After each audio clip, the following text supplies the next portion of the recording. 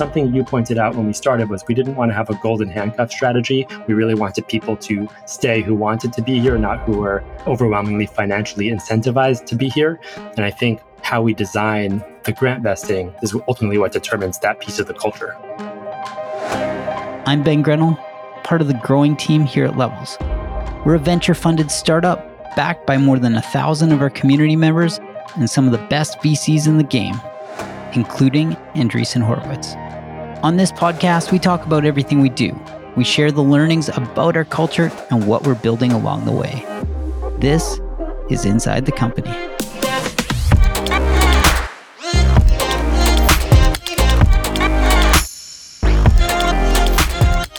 As a startup, like many startups, we tend to figure out things in real time. And while we figure those things out, we share those insights with our community, with people who follow along in the journey as we build Levels. And so one of the bridges that we're crossing now is this idea of equity at the 4-year mark. Many companies' equity will vest over the course of 4 years. And as you approach that date, you want to make sure that you're incentivizing some of the early employees so that they stay around. You don't want to give them golden handcuffs by any means, but you want to make sure that they are incentivized to build and they are aligned in what is being built. And so we cross this path. We've got many of our earliest team members coming up to this 4-year mark. We started thinking about what it looks like to have equity at different stages of the company. So Sam Corcos, co-founder and CEO of Levels, he sat down with Nicole Miller and Michael Mizrahi, and they discussed this idea of equity, vesting, and some of the incentives that you can think about as different team members approach different 10-year dates with the company. Anyway, no need to wait. Here's Sam, Miz, and Nicole.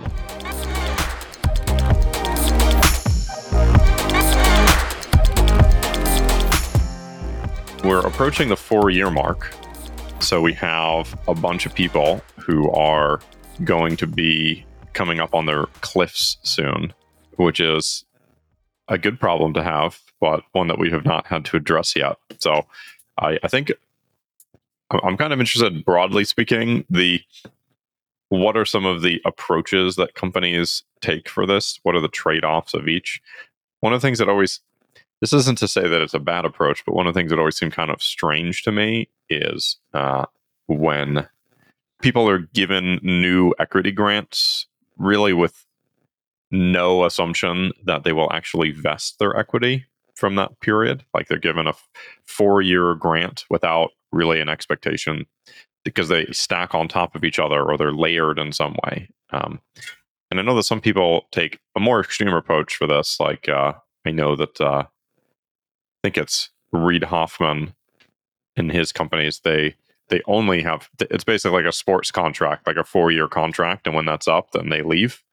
It's not necessarily saying that's better or worse, just an interesting approach. So I'm curious what the options are for something like this, and what the trade-offs are of each of those approaches. It's probably worth also just defining so that we're all on the same page about what the kind of standard typical approach is, and then we can talk about the variants that exist and the reasons for them, and then kind of zero into what we want to incentivize and why. I think the most standard approach is that when someone joins a company, they have an initial grant, and that grant vests over 4 years.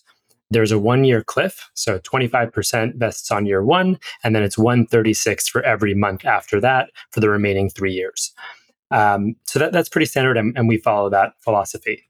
On top of that, as companies get more mature and are around and have employees hitting those kinds of milestones beyond a year, 2 years, 3 years, you can either lean on an annual performance review process to issue bonus grants. So based on someone's performance score, they might get a grant that increases their overall equity holdings. And each of those grants then has its own vesting schedule, usually about 2 years, and those start vesting immediately. And so that's kind of laddered and stacked on top. And then additionally, if someone changes roles or gets a promo, they'll have an associated grant with that. And so over time, you have a bunch of like performance related bonuses. You have your initial grant, and then you might have refreshers as you hit certain milestones and you haven't had other adjustments. And so you end up with this, stacked calendar of grants. And you ultimately, when you start to hit your time and you think about whether or not it's time to move on for the company, you start to make some of these calls about how much you vested, how much you're leaving on the table, and whether or not it's a good time to go or you want to stick around. And so the incentives are keep someone around as long as possible, and stack grants in a way such that there's always more to keep working towards, and hopefully it's significant enough to warrant to incentivize sticking around. I've seen other approaches. Company I once worked at had a 10, 20, 30, 40 vesting schedule for the first 4 years. So you vest 10% on your first year, 20% of your equity on the second year, and then 30 and 40 for the third and fourth year, only on the calendar year. So not monthly vesting. So that really incentivizes long-term retention, and disincentivizes leaving before you hit those marks.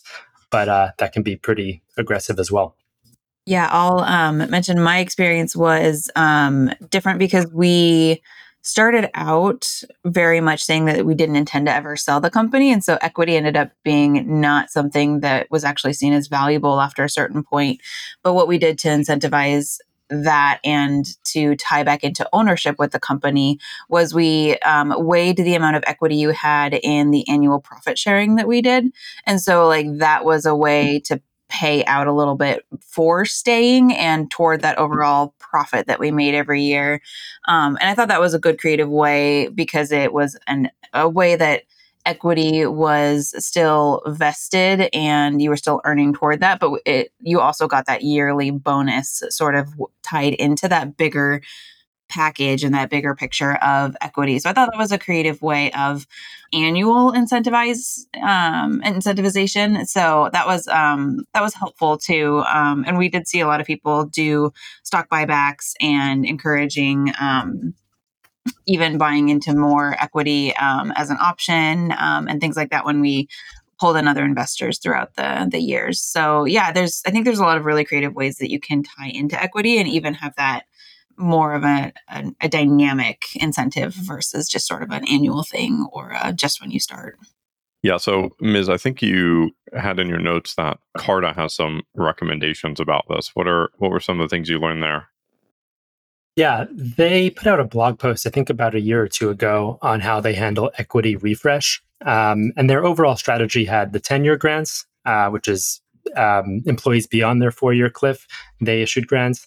They rewarded top performers with performance grants based on actual performance, and then did annual adjustments based on whether or not they were accurate to the benchmark. And so I think there were two vesting schedules. One was the traditional one, which is grants over a 4-year vesting schedule, and they all kind of stack starting at year 2. So after you've been there for 2 years, you get another 4-year grant, and then the next year you get another 4-year grant, and those keep stacking. And that's the pretty traditional approach. And then there's the boxcar approach, which was fully vest your 4-year equity, your new hire grant, and then beyond that, for each year, you get another additional grant each a year long.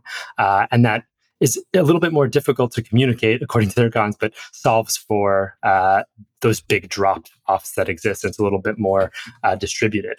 I think something you pointed out when we started was we didn't want to have a golden handcuff strategy. We really wanted people to stay who wanted to be here, not who were overwhelmingly financially incentivized to be here. And I think how we design the grant vesting is ultimately what determines that piece of the culture. Right.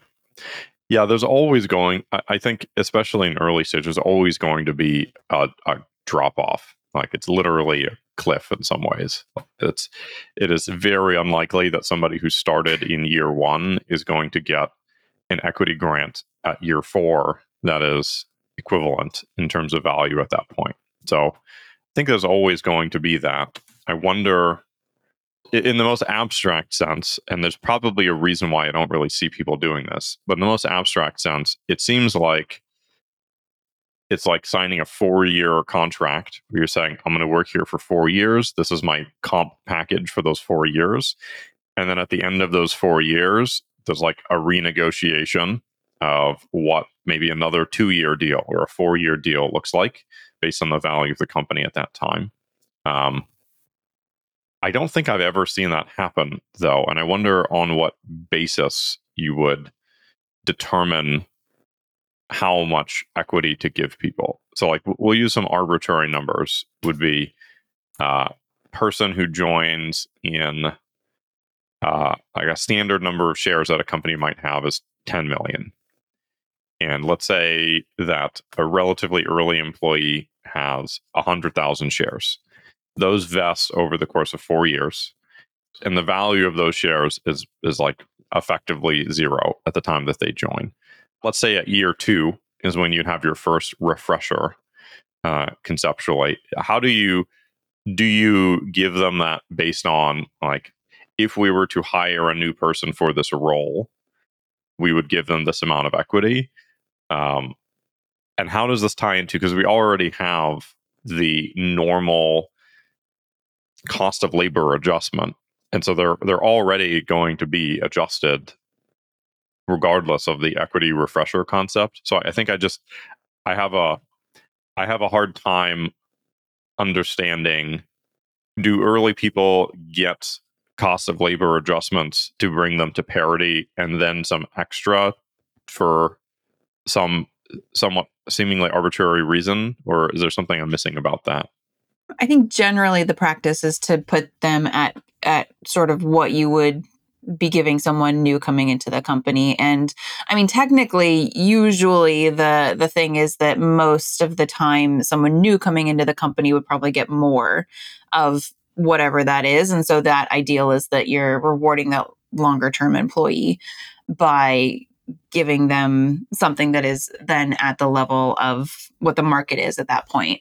There's some risk with that too, because the market can go down for whatever reason, or even valuation going down. So like it's a bit of a gamble, but I think that the piece that I would say is that, like, by pegging it to the current market, then at least you're relying on like that data versus any past data or something else that otherwise might be just not as reliable or accurate in that moment. So I think, like, there's potential risk with that, with just the market variability, but I think that that's still the most reliable anchor that you have.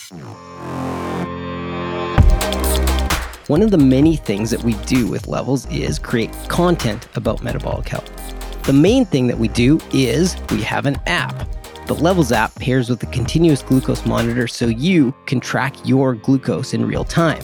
More than 40,000 people have used Levels to lose weight, gain energy, and increase longevity. You can see how things like food, sleep, exercise, stress, and environmental factors affect your metabolic health. And Levels is backed by some of the best thought leaders in the world, including Dr. Sarah Gottfried, Dr. Robert Lustig, and Dr. Mark Hyman, amongst others.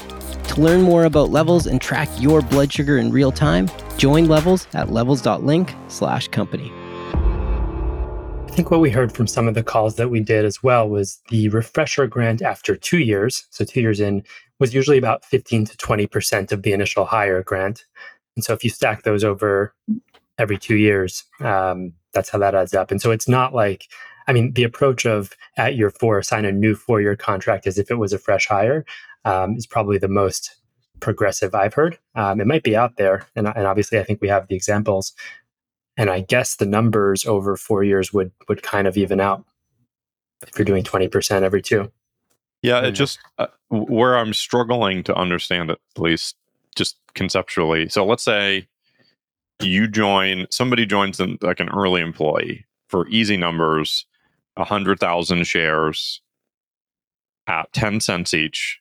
So like $10,000 worth of shares and $100,000 a year salary. So basically 110 in total comp. Over 4 years, 440 for the comp package.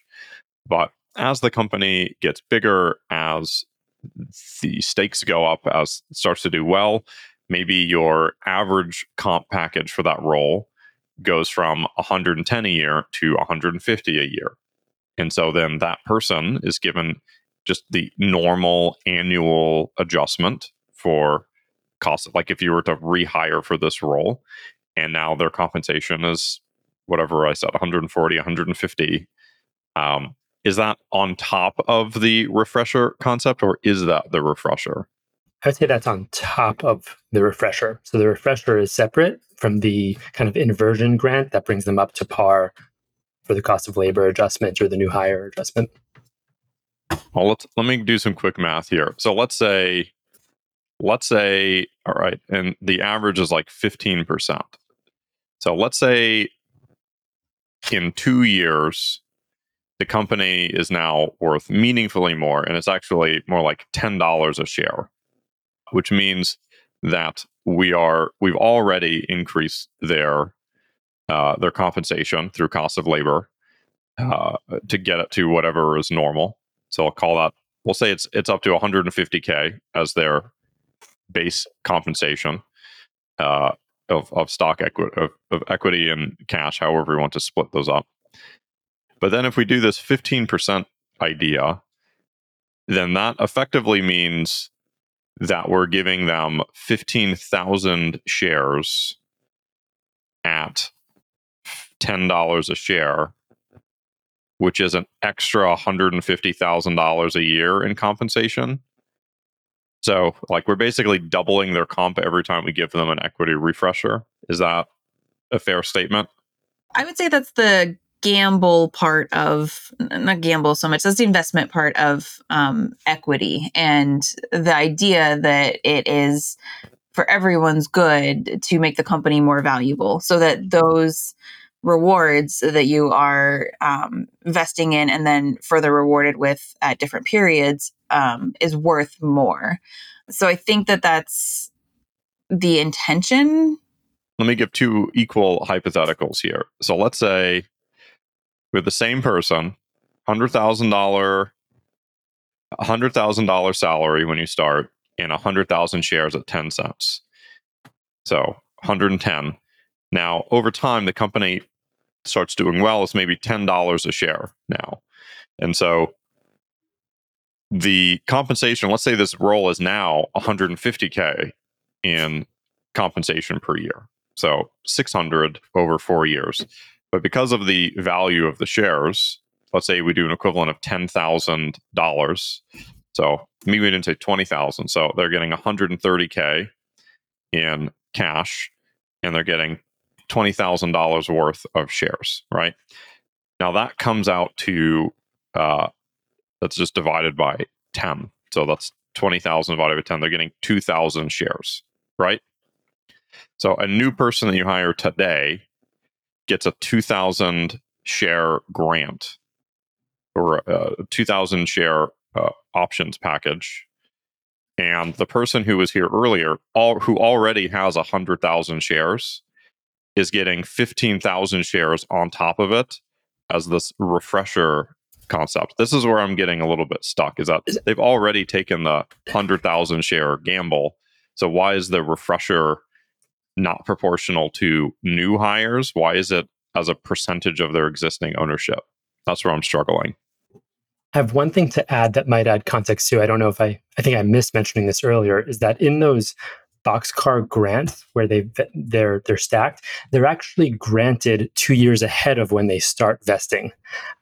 So you issue them in advance, and then whatever growth happens over time is the employee's gain, but the amount is granted every 2 years in advance. Does that make sense?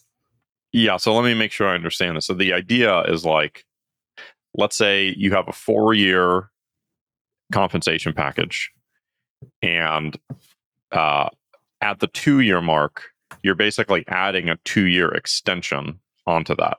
So you're not overlapping them. You're just adding 2 years on top of that. Is that the idea? You're getting an additional grant that starts vesting after 2 years. So at your 2-year mark, you get a grant that starts vesting at year 5. Right. And that value so you're getting, in those 2 years is yours. Yeah. So you're getting today's valuation 2 years from now. Is that the idea? Exactly. Yep. Okay. I mean, that seems like a reasonable approach. I think what I wonder on that is where you peg that equity.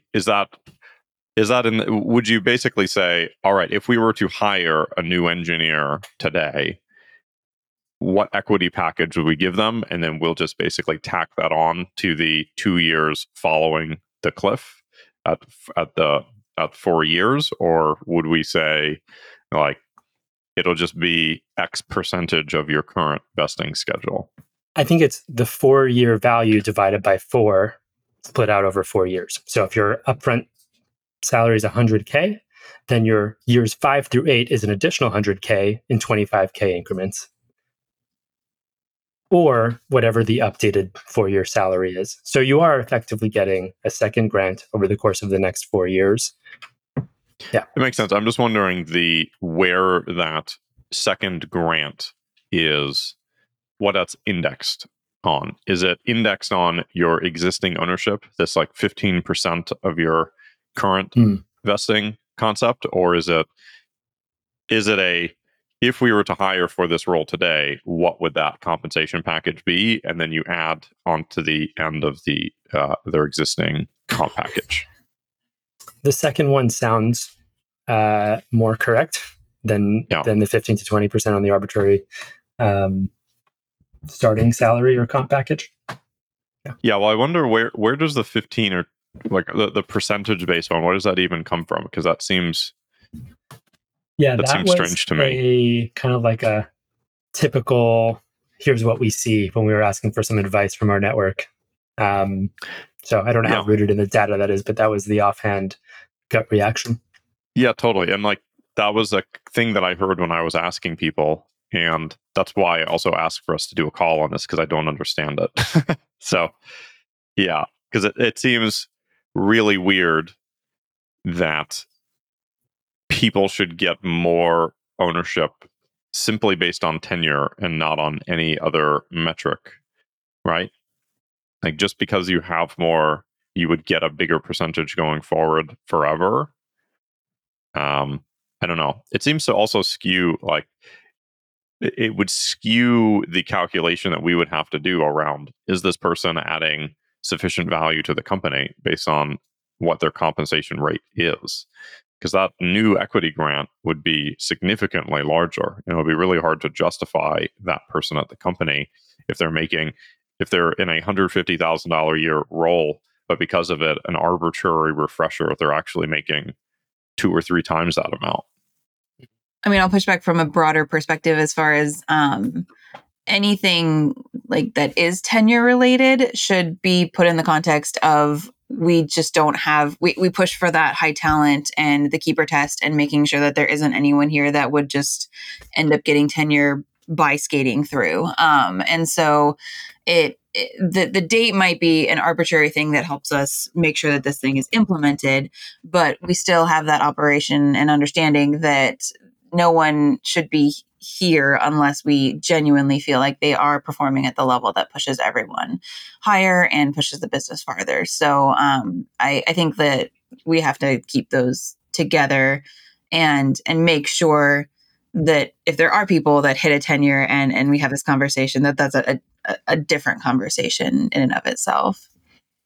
Let me know if this sounds like a reasonable path forward. If we I think this idea of if we're calling boxcar vesting, is that the idea that you just sort of tack that on to the end of their existing contract as opposed to layering them? 2 years in advance. That's right. Yeah, that seems like a reasonable approach. So like every 2-year cycle, at the 2-year mark, that would be a time to basically make them a new compensation offer for assuming we were hiring for that role today, what would we offer that person? And then that would be their offer for 2 years from now. Does that sound right?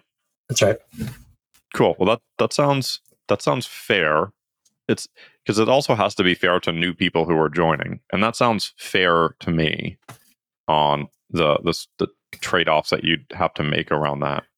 Does that disadvantage in any way? Are there any assumptions baked in there that the benchmark salary will go up over time? Does that make sense? Yeah, I mean, there's always going to be the cost of labor adjustment. And so I think the answer is like, by the time 2 years comes around, that number may be different. Like the cost of labor could have gone up. And I think that's reasonable. Like we already do an automatic adjustment for that. So yeah, I don't think there's any issue there. The important thing is that it's pretty demoralizing for new people to join and see that people who are not performing as well as they are making meaningfully more money than them. And so I think this arbitrary percentage concept, I can kind of understand the justification in as much as, like, if you don't want them to leave, you don't want their compensation numbers to go from like vesting $1 million a month to vesting $25,000 a month.